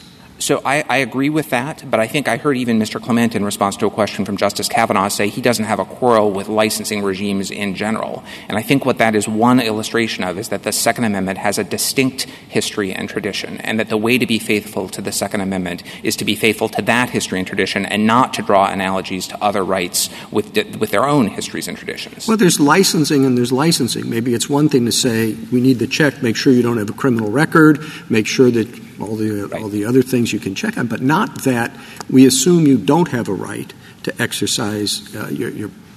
So I guess it's hard to say it without saying it. With exercise your right under the Second Amendment, and you've got to show us that you do. So we would ask that question by looking to the history and tradition of the Second Amendment. And in Tennessee in 1821, you couldn't carry a pistol at all. In Texas in 1871, you had to have a showing of need if you were going to carry a pistol. And that showing of need was actually much less favorable than the New York regime. In Texas, in West Virginia, and in Alabama, in those laws that we cite, need to carry a firearm was a need that you had to show when you were prosecuted for violating the law. It was essentially a self-defense requirement, and you had to persuade a jury in a criminal trial that you had an immediate pressing need to be carrying the gun when you were carrying it. The laws, of which New York's is one, but by no means the only example, that began to become more prevalent in the 20th century, said, we're going to make that determination of need ex ante. We're going to require a showing of good cause. New York has done that for a century. I'm sorry, Justice Kavanaugh. This might be a level of generality issue, but I think Mr. Clement responded to some of what you're saying on history and tradition by saying you have to look at carry laws more generally. And there was open carry traditions in a lot of those states. And so that I think he followed up by saying, so open carry is one option, shall carry permit regimes for concealed carry another option, but what you can't have is no open carry and simply a may-issue discretionary regime that will, in practice, he says, limit the right. So can you respond to that? Yeah, I meant to be taking that into account in the account of history that I'm giving you. So the Tennessee law refers specifically to carry publicly or privately. Texas, the same story. If I were here defending a regime that just prohibited concealed carry and allowed open carry, I would have many, many, many more states. But I'm focused on just this type of law, and even there, our submission is there's a substantial history and tradition of that kind of regulation. It's not the sort of outlier that the court confronted in Heller and McDonald. And if I could speak to, Mr. Clement has spoken some about the case law from the 19th century and has suggested that laws like these were struck down. And with all respect to my friend, that's not correct. The cases that he is relying on are primarily dicta. The two cases he has that actually struck down laws, the three cases that he has that actually struck down laws are the Nunn decision from Georgia, which struck down a law that was banned even the keeping of pistols. The court did say in dicta that open carry was required, but the law was actually much more restrictive than that. The Andrews case that he relies on and that Heller relies on as well is actually more helpful to us because the court upheld a prohibition on the carrying of belt or pocket pistols. And it prohibited a ban on revolvers only because the court construed that ban to be so broad that it would prohibit even carrying it around your house. And in the very next sentence, the court said, but of course the legislature, if it wanted to, could regulate the carrying of that firearm publicly. And then when you turn to laws like the ones that we have here, which include some sort of self-defense exception, either ex ante or ex post, the trend in the cases is in favor of upholding their constitutionality. We've cited about 6 decisions from the 1800s and the early 1900s, including the Duke and English cases from Texas, the Isaiah case from Alabama, the Haley and Fife cases from Arkansas, and the Workman case from West Virginia, all of which upheld those laws. And Mr. Clement's answer to those decisions is that they rested on the erroneous understanding that the Second Amendment or its state equivalents protected only the right to use arms in the militia. But that is not what those cases say. They do not stop by saying that the defendants were not militiamen and so had no rights. The Texas cases in particular, in Duke and English, say that the law makes all necessary allowances for self-defense by including the type of exception we described earlier. And so our submission is that that body of case law that New York law carries forward is part of our nation's history and tradition of firearms regulation, and that New York ought to be allowed to continue to make the choice that it has made. Now, we understand, and there's force to Mr. Clement's argument, that other states have made other choices. Justice Alito made powerful points about how some individuals have a powerful claim to have a gun for self-defense. But the question before the court is, of all of the different approaches to these difficult issues that states and other jurisdictions have taken over our nation's history, is this one that the Second Amendment takes off the table? And our submission is that when it's an option that New York has and other states have had for a century or more, and that traces as far back as some of the laws that I've been discussing into our nation's history, that's an option that is consistent with our tradition of gun regulation and is an option that ought to be available to the states. Justice Thomas? Justice Breyer? Justice Alito?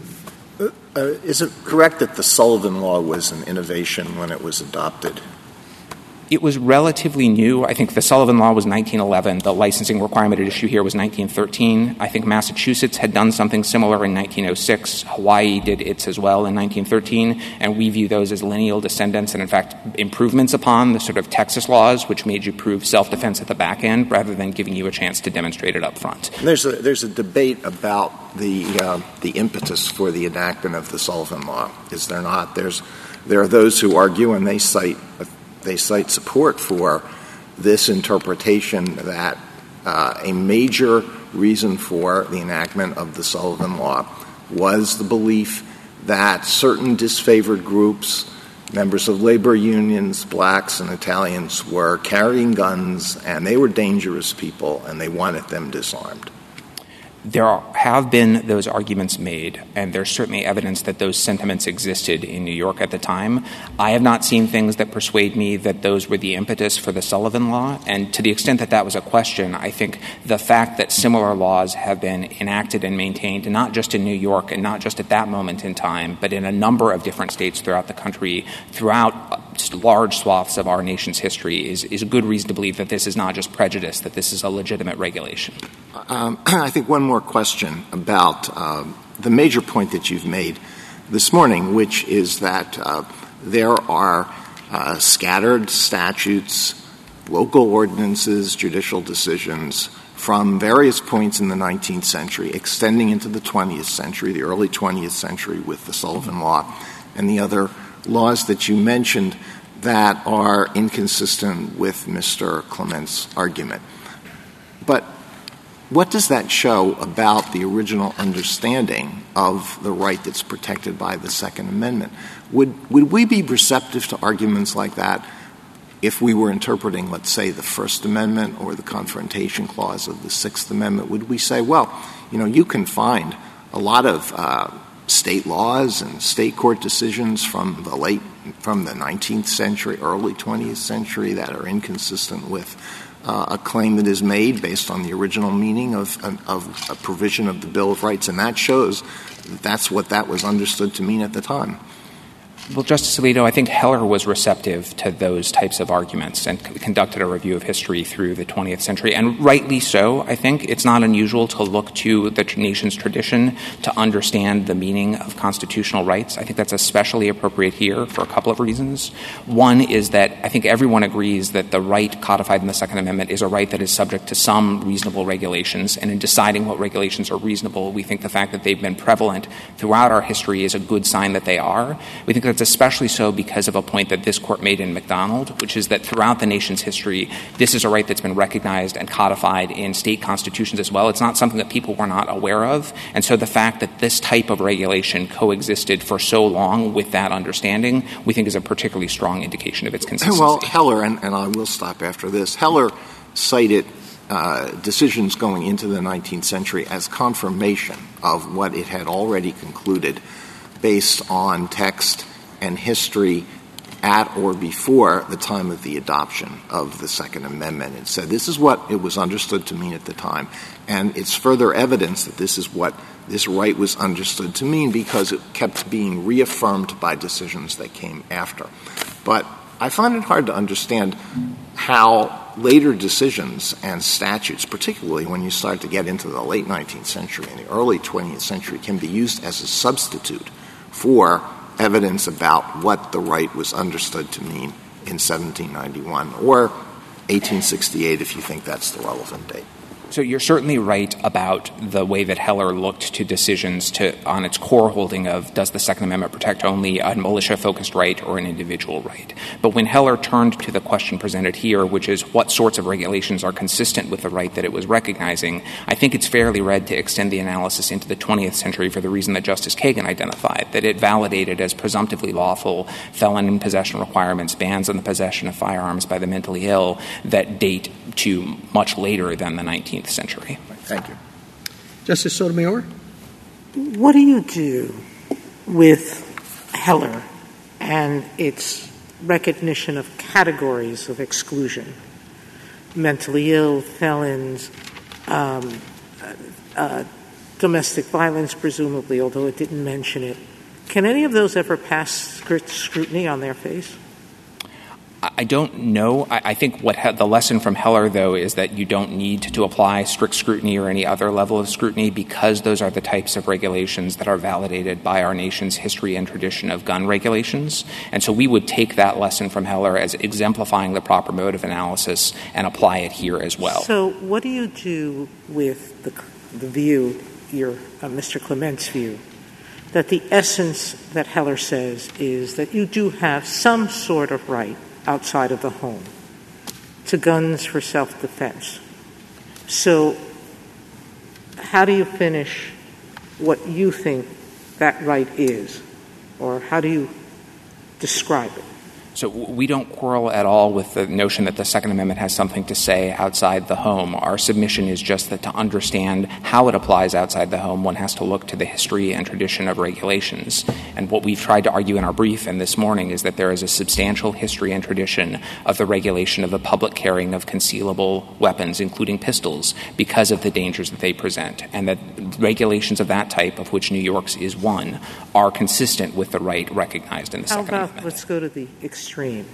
There's no exception for a good cause. There's no exception for no exceptions whatsoever. No rifles for hunting, nothing. Outside the home, you can't possess any kind of ammunition-driven weapon. Yeah. Where would we be with that?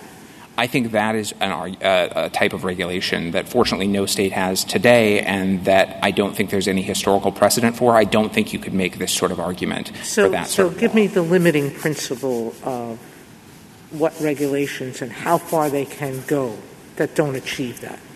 Right. So I think, like Mr. Clement, it's going to be difficult for me to give you definitive answers because, in our view, this is an inquiry that has to be driven by history and tradition, and that requires a careful examination of history and tradition. But let me give you a couple of guideposts.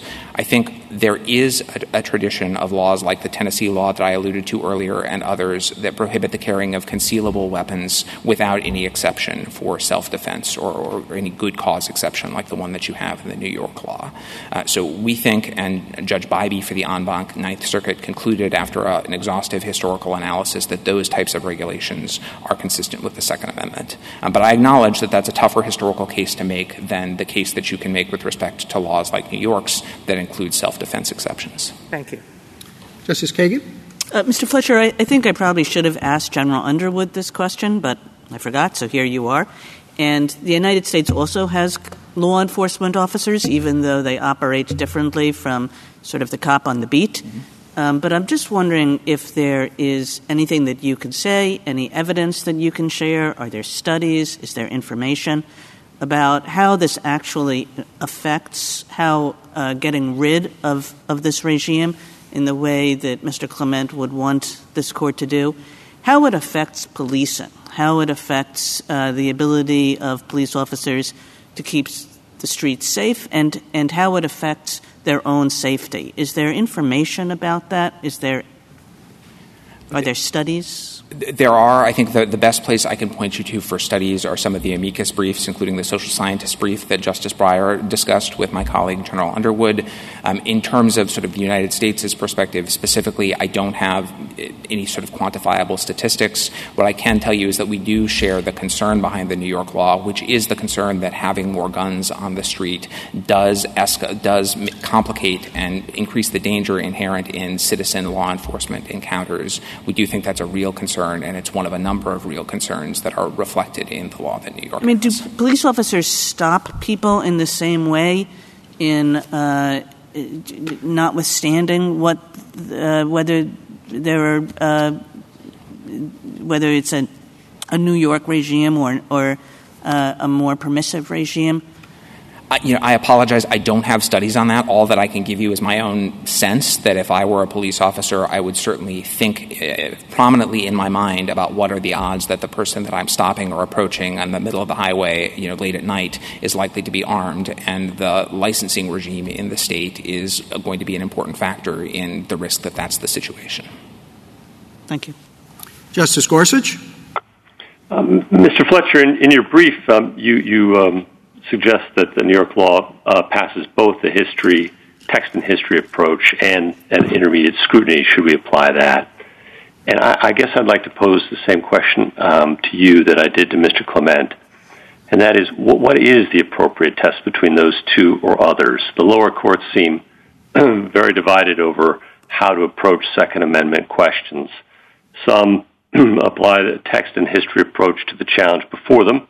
Others say, yes, text and history is appropriate, but we're not going to extend to the Heller right until and unless the court first does so through its own text and history analysis. We're not going to do it ourselves. Others have applied intermediate scrutiny. Others have applied what might be described as a watered-down version of intermediate scrutiny. and some have suggested strict scrutiny or some modification of it should apply. I'd just be grateful for your thoughts. I appreciate the question, Justice Gorsuch, and I think our view is that courts ought to follow what we understand to be the lesson from Heller, which is that you start with text, history, and tradition, and when those sources provide you an answer one way or the other, either that the law is valid or that it's invalid, you end there, and that's the end of the inquiry. We take that approach to be consistent with the approach described by Justice Kavanaugh in his dissent in Heller 2. I think the one place where we might differ from him a little bit is that we think there may come a point, especially as when courts confront new regulations, where history gives out, where it's not possible to draw those historical analogies anymore. And at that point, our suggestion is that the way to be faithful to history and tradition is to look to the broader method that you find in that history and tradition. And the method that we find in a half dozen or so cases from the mid-1800s that we cite is to ask whether the law is a reasonable regulation. And as we explain in our brief, we think that the modern judicial method that is most faithful to that approach is a form of intermediate scrutiny. Thank you.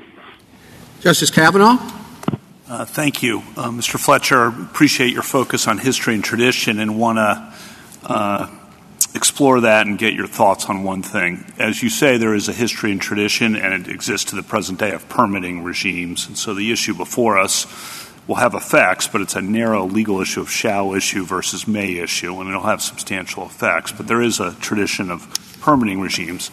But how do we think about, do you think, kind of a separate tradition that the Chief Justice and others have referred to in our constitutional law of concern about too much discretion in exercise of authority over constitutional rights? And the too much discretion can lead to all sorts of problems, as our history shows. So you've got the tradition of permitting, but how do we think about, fold in just a general concern about too much discretion?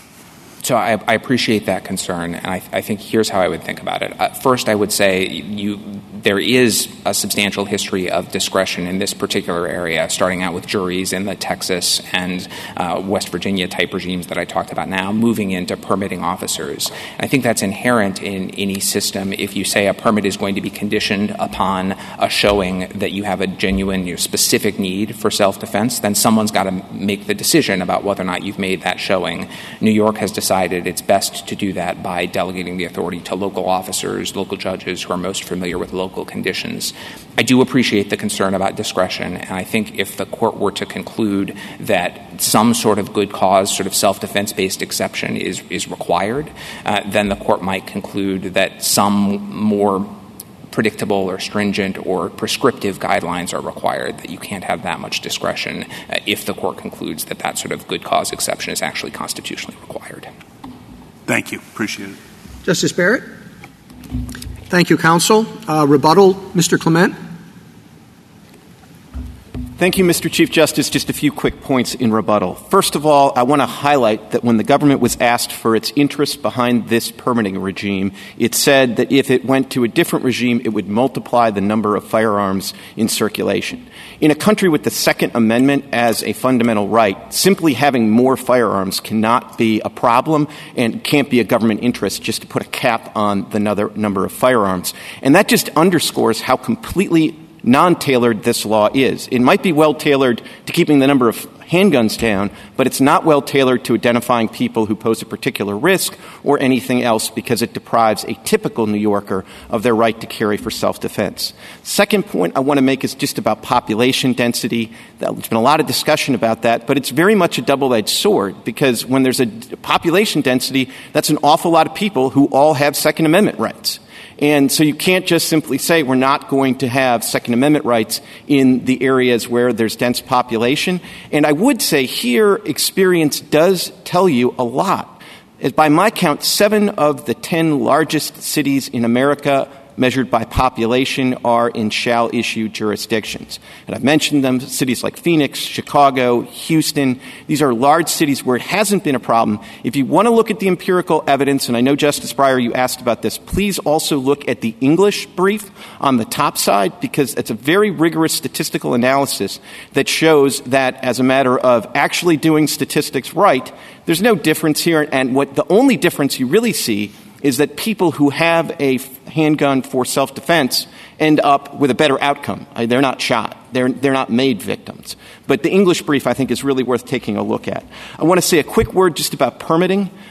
There may be limiting permitting in other contexts, like parade permitting, but I'm not aware of any context whatsoever where in order to get a permit, you have to show that you have a particularly good need to exercise your constitutional right. And I think that is the absolute central defect with New York's regime here. I want to say a quick word about the history that my friend from the Solicitor General's office emphasized. It's telling that his first example is Tennessee. If you look at the Heller decision, Tennessee is a problematic state in terms of its history. Tennessee Supreme Court first came out with the IMET decision, which the majority opinion in Heller criticized. It then came out with the Simpson decision and the Andrews decision, both of which protected Second Amendment rights, and the majority opinion in Heller praised those decisions at the same time that it criticized AMET. So to the extent there was an 1821 statute, I would put it in the same box as the AMET decision. Texas, which is their next example, and their only other 19th century example, if I heard my friend correctly, is even more problematic to rely on because Texas had a specific constitutional amendment that was similar to the English Bill of Rights but different from the Second Amendment that allowed the legislature to put specific restrictions on the right. So relying on 1871 Texas is highly problematic from a historical perspective, and that just leaves them with 20th century examples, which we concede, but by that point, the collective rights view of the Second Amendment was everywhere. Let me finish just by saying there's absolutely no need for a remand here. There are interesting statistics that could be developed, but none of them are relevant to the two central defects in this regime. First, that in order to exercise a constitutional right that New York is willing to concede extends outside the home, you have to show that you have an atypical need to exercise the right that distinguishes you from the general community. That describes a privilege. It does not describe a constitutional right. That is a sufficient basis to invalidate the law, but then there's the discretion. And the discretion here has real-world costs. If you want to look at it, look at the amicus brief in our support by the Bronx public defenders and other public defenders. The cost of this kind of discretion is that people are charged with violent crimes, even though they have no prior record, just because they're trying to exercise their constitutional right to self-defense. And if you want to know how this impacts policing, one of the way essentially making everybody in New York City a presumptive person who is unlawfully carrying is that leads to stopping and frisking everybody. The framers, I think, had a different vision of the Fourth Amendment and the Second Amendment, and that is that individuals get to make their decision about whether or not they want to carry a firearm outside the home for self-defense. In 43 states, people are able to do that. It doesn't mean everybody ends up carrying, and it doesn't mean that those 43 states have any more problems with violent crimes or anything else than the 6 or 7 jurisdictions that don't honor the text, the history of the Second Amendment, and Heller. Thank you, Your Honor. Thank you, counsel. The case is submitted.